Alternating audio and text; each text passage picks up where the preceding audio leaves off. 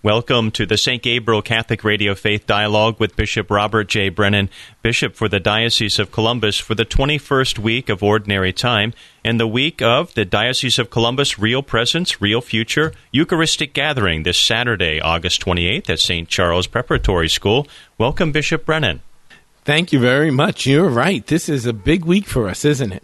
It really is, and we're going to get to that Eucharistic gathering. We've talked a little bit about that the last few weeks. You can still register at columbuscatholic.org or go to stgabrielradio.com and register. But Bishop Brennan, we've been talking about the bread of life and how Christ himself has given himself very tangibly through us the last, let's say, the 4 weeks leading up to last Sunday's reading. Exactly. We had a little bit of an interruption because we celebrated gloriously the Feast of the Assumption of Mary last Sunday. But over this period of time, from the end of July through most of August, we've been focusing on this bread of life discourse. It's interesting. I was thinking about this last night.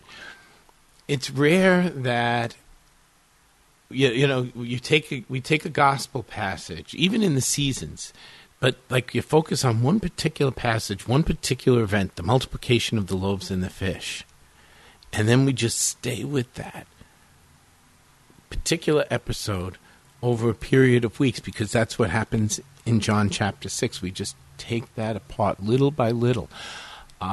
It's a pretty important passage. It's a pretty important moment for us, really, just to focus in on that with such great attention. And this Sunday we came to the end of it. So, just by the way, I can't say this enough. I know I'm repeating myself. Take advantage of it. If you have a chance, please pick up your Bible and read the 6th chapter of John's Gospel. Just read that bread of life discourse and let Jesus talk to you about the gift that he gives us. But I would say this past Sunday, we had one of the saddest lines in the Gospels. And also probably one of the most meaningful as well. So the saddest line, if you remember, to set it up, Jesus has been going deeper and deeper into his teaching about bread of life, and basically gets to the point where he says, my flesh is true food and my blood is true drink, and unless you eat the flesh of the Son of Man and drink his blood, you have no life within you. And then we heard Sunday how people were grumbling about this, how they were overwhelmed by it. And in the end, Jesus says, does it surprise you? And we here's the line. As a result, many went back to their former way of life and no longer accompanied him. Heartbreaking, isn't it? Boy, is that ever. Here they were in the presence of Jesus Christ, in the presence of God himself. And the interesting thing is, we're used to seeing stories of people who oppose Jesus. These weren't people who opposed Jesus. These were people who were with him on the mountainside, who clung to his every word on the mountainside, and then who ran after him when he crossed over on the lake to hear more. And they were there. They were the people who witnessed the miracle of the loaves and the fish. They ate the bread that he provided for them and the fish that he provided for them. So these weren't enemies. But many of them went back to their former way of life and no longer accompanied him. And it's sad. And you can see almost the sadness in Jesus, because he turns to the 12 and he says, well, what about you guys? My twist, not his. What about you? Will you also go away? And Peter, here's the most meaningful line. Well, to whom shall we go? You alone have the words of everlasting life. And so Peter gets it. Peter gets that connection between heaven and earth, that in Jesus, heaven and earth have joined. And so this week's was really talking about the truth of what we believe and the power of what we believe, and and the strangeness of what we believe. And it's so easy for us to simply to take that for granted. Oh, yeah, I'm going to church on Sunday, and that's a wonderful thing. But when we go to church on Sunday, heaven comes down to earth, and you and I are lifted up to heaven for that moment. We're at the banquet of the Lord, the eternal banquet in heaven. We're at the same table, if you will. We're at the same banquet as all the saints and all of our loved ones in heaven. I often say there's never a moment that we're closer to the people who we love who are in heaven than when we're at Holy Mass, because we are literally at the same banquet. That is such a powerful visual and reality. I know that it means a lot to me personally, for my father passing and loved ones passing, to know that when I do receive the Eucharist, I'm united with them in a way that is beyond explanation. Because we're all united then to Jesus Christ. And that's it. So heaven comes down to earth, and earth, we are lifted up to heaven. So that's what, and Peter gets that. I said at Mass, he doesn't say, where are we going to go? Jesus, we love what you're saying. He doesn't say, hey, Jesus, you're a really nice guy. He doesn't say, Jesus, well, we've seen a few miracles and we're going to stick around for a little longer. He says, you have the words of everlasting life. It's more than about what you see, hear, taste, and touch. It involves what you see, hear, taste, and touch. But in Jesus Christ, something deeper, something far more profound is taking place. Heaven has come to walk on earth, and Jesus continues to live and continues to give his real presence to us through the church, and in a very, very special way in the Holy Eucharist. So, that chapter is pretty important, and I don't see where you can find a stronger case for what we believe in the Eucharist than you would in John chapter 6. Jesus puts it on the line, and when people start to question, instead of backing off, he goes deeper. And then, this is important, notice what he does when people start to walk away. He doesn't run after them. Mm-hmm. He doesn't say, listen, bear with me. I'm just speaking metaphorically. I'm speaking symbolically. He doesn't say, all right, will you stick around if I say something different, if I water it down a little bit? He means what he says about the Eucharist. There's no way around it. There's no way around it. And then it's like with the rich young man. The rich young man kept asking, well, what more must I do? What more must I do? When Jesus tells him, okay, you got to sell everything and follow me, the man walks away sad. And Jesus doesn't run after him and say, well, you know what? Why don't we negotiate this? He doesn't say that to the crowd. The truth is the truth. He lets them decide freely, but then we all know he's always there to welcome back. He's always there to call back home. He's always trying to get us to see that deeper reality. He doesn't change the reality, but he draws us into a deeper reality. It kind of ties into Chapter 5 of the book that you've been discussing, From Christendom to Apostolic Mission. The way of seeing things in our world now is that it's only material. Yeah. And in this gospel reading of John 6, some of his disciples were only seeing the material. They were not seeing the spiritual. That's right. and seeing the spiritual as real. You see, exactly in chapter 5, the view of the world is that it's basically what you see and can understand, and yet what we believe is that we live in a world that is both visible and invisible. Let me just take the opening paragraph of that chapter 5.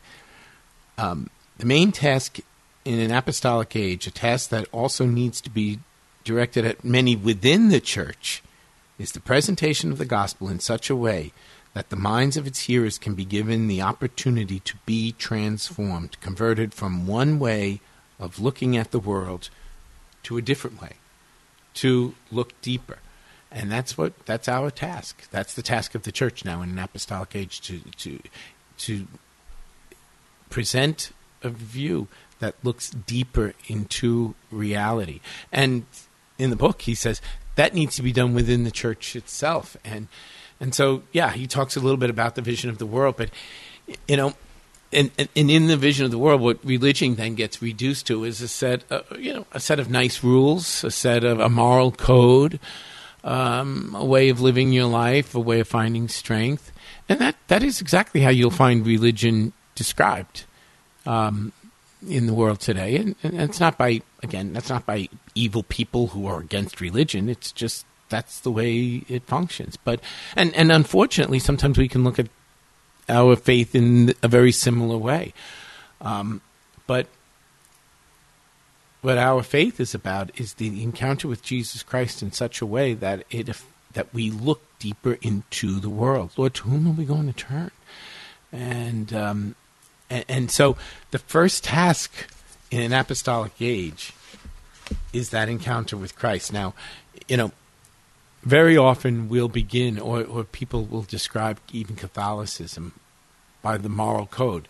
And that's not to say that our morality isn't important.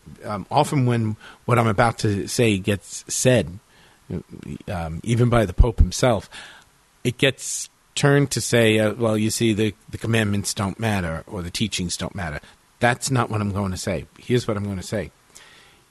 The teachings of the church make no sense unless you have had that encounter with Jesus Christ. We have to begin with that. We have to begin with the encounter with Jesus Christ and Jesus, who has come to us and called us into a relationship with Him that takes us deeper into reality. And so our task, the task of apostolic preaching is bringing the beauty and the truth of Jesus Christ, of Him crucified and risen, of Him living among us today. Only then can we go then deeper. Only then does it make sense to talk about being created in the image and likeness of God and being created as we are by God. Only then can we understand that God is God and I'm not. And I can't change reality. God calls me into cooperation in His plan. All of those things are true, are important, but we begin our preaching with Jesus Christ and the message of His gospel, the gospel that gives life. And then, with that embrace of Jesus Christ, then we can go deeper and really understand. Of course, we witness to the truth of our faith in the world, and we believe that the truths of our faith play a part in the public conversation, the public square, that there are certain natural truths, natural laws, but our preaching task is Jesus Himself. One of the ways to break through that mentality is to care for the poor, and I know that you spent Sunday with the Haitian population here in Central Ohio discussing the civil and political unrest in Haiti, and now with a new earthquake and another challenge for the community. I was at St. Matthias this weekend. It was a wonderful experience, and Father Tony Davis had extended the invitation to all the parish, to the Haitian Mass, and so there were people from the rest of the parish there as well.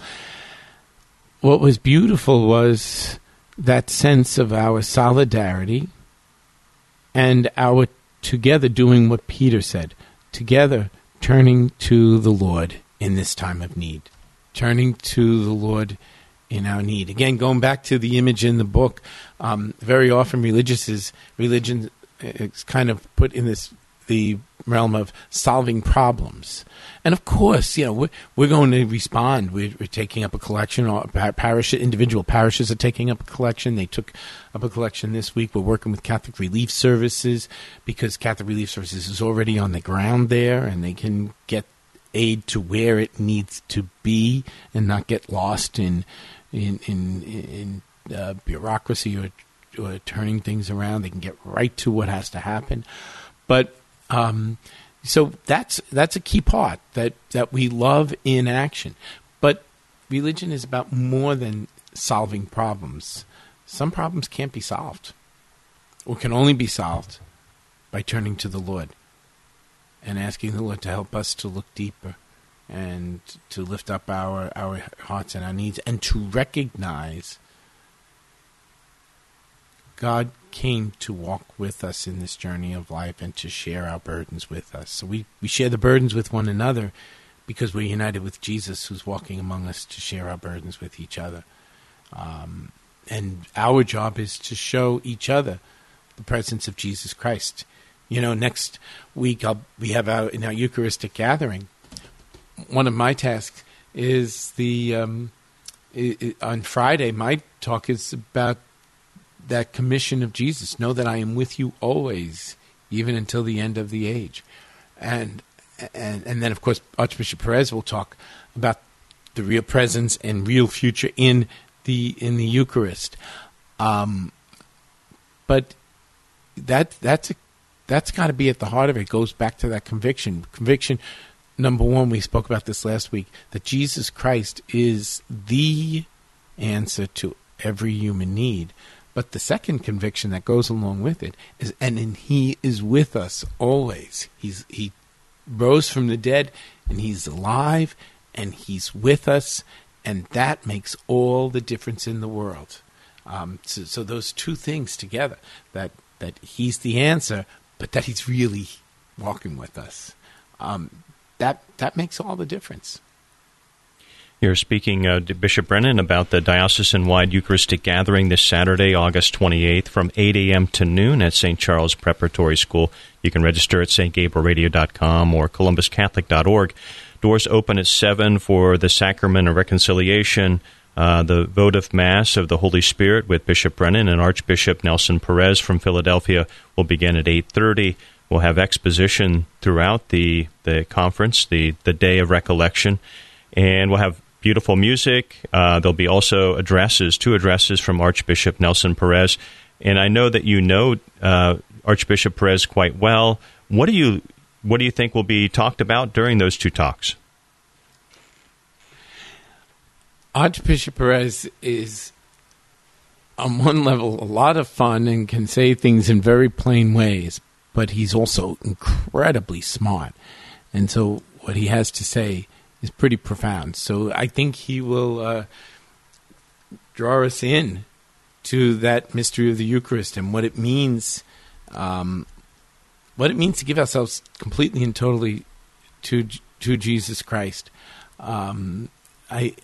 It'll be good. He has that sense of Ohio. He came from Philadelphia to Long Island, and then from Long Island to Cleveland, and then Cleveland back to Philadelphia. So, he's got a sense of life in Ohio, and I think he'll bring all of that experience to what we're looking at as we, part of this is about the Eucharist itself, but part of it is about our life here as one church in Christ. Real presence, real future is about more than just some nice events, feel-good events. it's about turning to the Lord in profound prayer and asking Him to help us to see where He is leading us now in this 21st century, in this transition into an apostolic age. He gave us that guarantee that He's with us always. There's where our real future is. And so what does that mean? What does it mean with shifting populations? What does it mean in looking at our relationship in the church in new ways? What does it mean in terms of building up and increasing the Catholic presence in new and exciting ways, whether it be through our services, through the witness of religious life, through lay missionary proclamation, taking advantage of some of the exciting things that are already taking place here, but being rooted together in the Eucharist. So really what we're doing this weekend is we're asking the Lord to help us to see what is true and what is real, but to see it at its deepest and truest levels, and then to be able to respond to that as one church, united through the power of the Holy Spirit in Jesus Christ for the praise and glory of God the Father. And notice, the votive Mass we're celebrating on Saturday is the Mass of the Holy Spirit. We're asking the Holy Spirit to lead us, to guide us, to impel us, to send us forth. And I always tell kids at confirmation when I do that prayer, come Holy Spirit, fill the hearts of your faithful, and kindle in them the fire of your love. Send forth your Spirit, and they shall be created, and you shall renew the face of the earth. I finish that prayer, and then I look at them and I say, be careful what you pray for. You might just get it. Well, Bishop Brennan, I sure hope we do get it yep, indeed. Every day, but especially, as we kind of recollect and hear Jesus ask us that question from the readings of John 6, where do you want to turn to? And do you truly believe? Yep. So, could you close us with a prayer and a blessing? I would like that very much, and we look forward both to seeing as many of you as possible on Saturday, but we're going to prep on Friday, right? Yep. And so on Friday, you'll be carrying us on St. Gabriel Radio. 6 p.m. 6 p.m. it begins, and that's with our Eucharistic gathering at 6 p.m. And so we're excited to have you join us by listening in to our prayer and preparation. And then if you can be there in person, to be there in person. To register, you can go to St. Gabriel Radio website or the diocesan website. We look forward to being together one way or another. In the name of the Father, and of the Son, and of the Holy Spirit, amen. Lord Jesus says, you ascended into heaven. You told your apostles, go therefore, and make disciples of all the nations, baptizing them in the name of the Father, and of the Son, and of the Holy Spirit, teaching them to observe all that I have commanded you. And behold, I am with you always until the end of the age. Lord Jesus, deepen that conviction within us that you are with us always. We do turn to you. We do need you. And we're so grateful that you have given us this promise and that you keep it every single day. I am with you always, even until the end of the age. May Almighty God bless you, the Father, the Son, and the Holy Spirit. Amen. Thank you so much, Bishop Brennan, and thank you for your dialogue on the faith today. You can listen to today's podcast and all of Bishop Brennan's podcasts at stgabrielradio.com or at St. Gabriel Radio on the app. We now rejoin our regularly scheduled programming already in progress.